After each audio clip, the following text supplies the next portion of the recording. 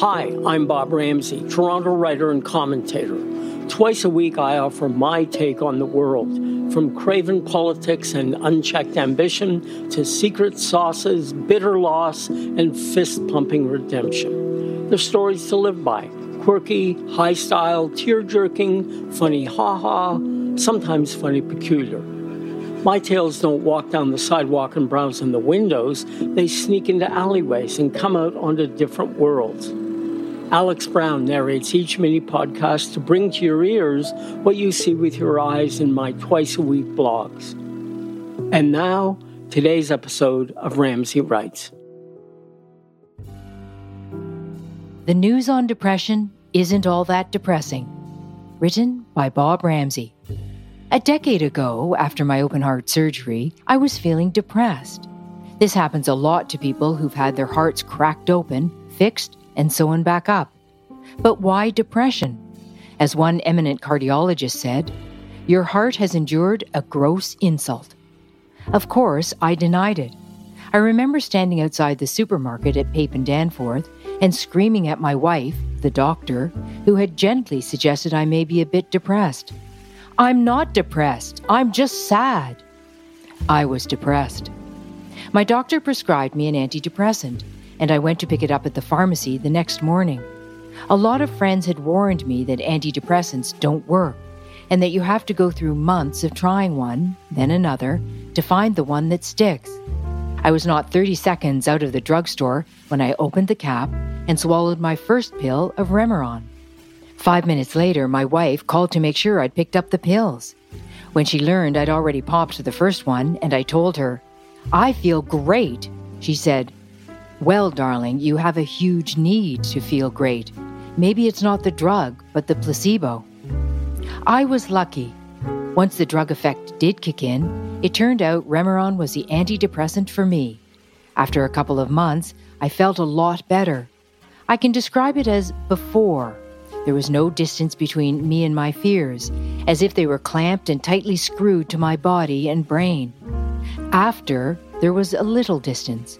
They hovered just outside my skin, but they were no longer under my skin. I could breathe. What I can't fathom is what it would be like to feel depressed all your life, or worse, knowing that antidepressants don't work for you. And talking with a therapist doesn't work either, no matter how deep you dare to go.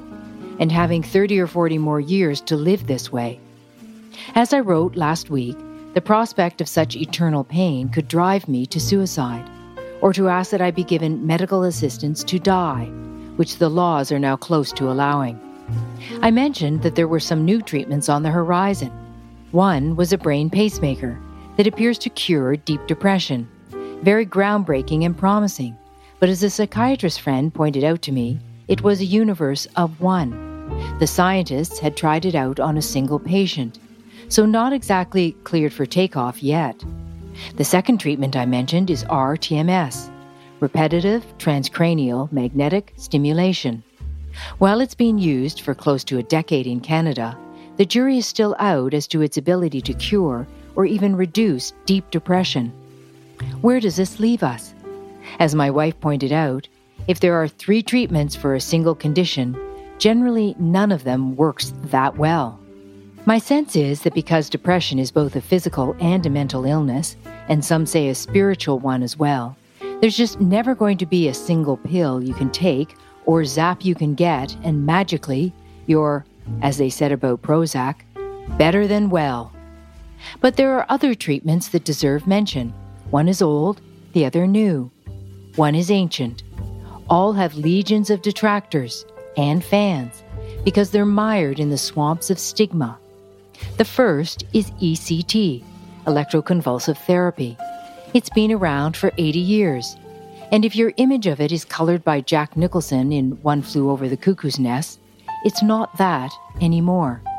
The reason ECT has survived 80 years is not that sadistic nurses are using it to gork their aggressive patients. It's because in many cases, it works well and quickly. As the CAMH website notes, in fact, it is safe and effective for treating severe depression when patients have symptoms that haven't responded to medication, counseling, or other psychosocial treatments.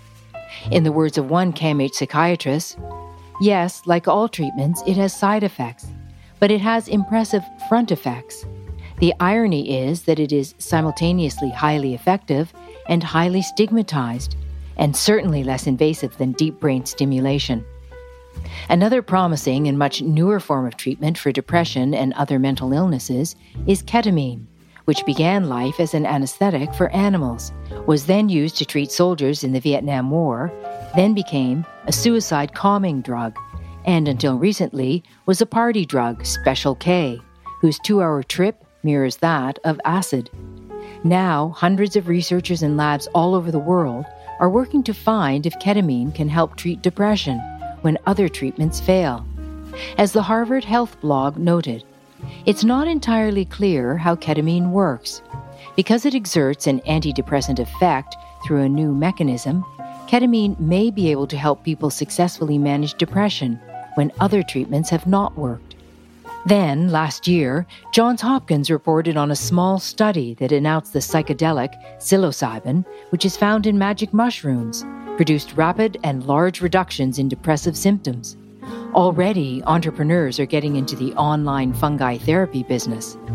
Clearly, there's a long way to go before ketamine and psilocybin become mainline treatments for depression. But the fact that they're both new uses for old drugs, and, in the case of mushrooms, ancient and indigenous drugs, suggests that medicine is absorbing new ways of thinking to solve persistent, suicidal problems. Today's Ramsay Writes was read by Alex Brown. For more information on Bob Ramsay, his work, and all the other things he does besides writing, go to RamsayInc.com. That's RamsayInc.com.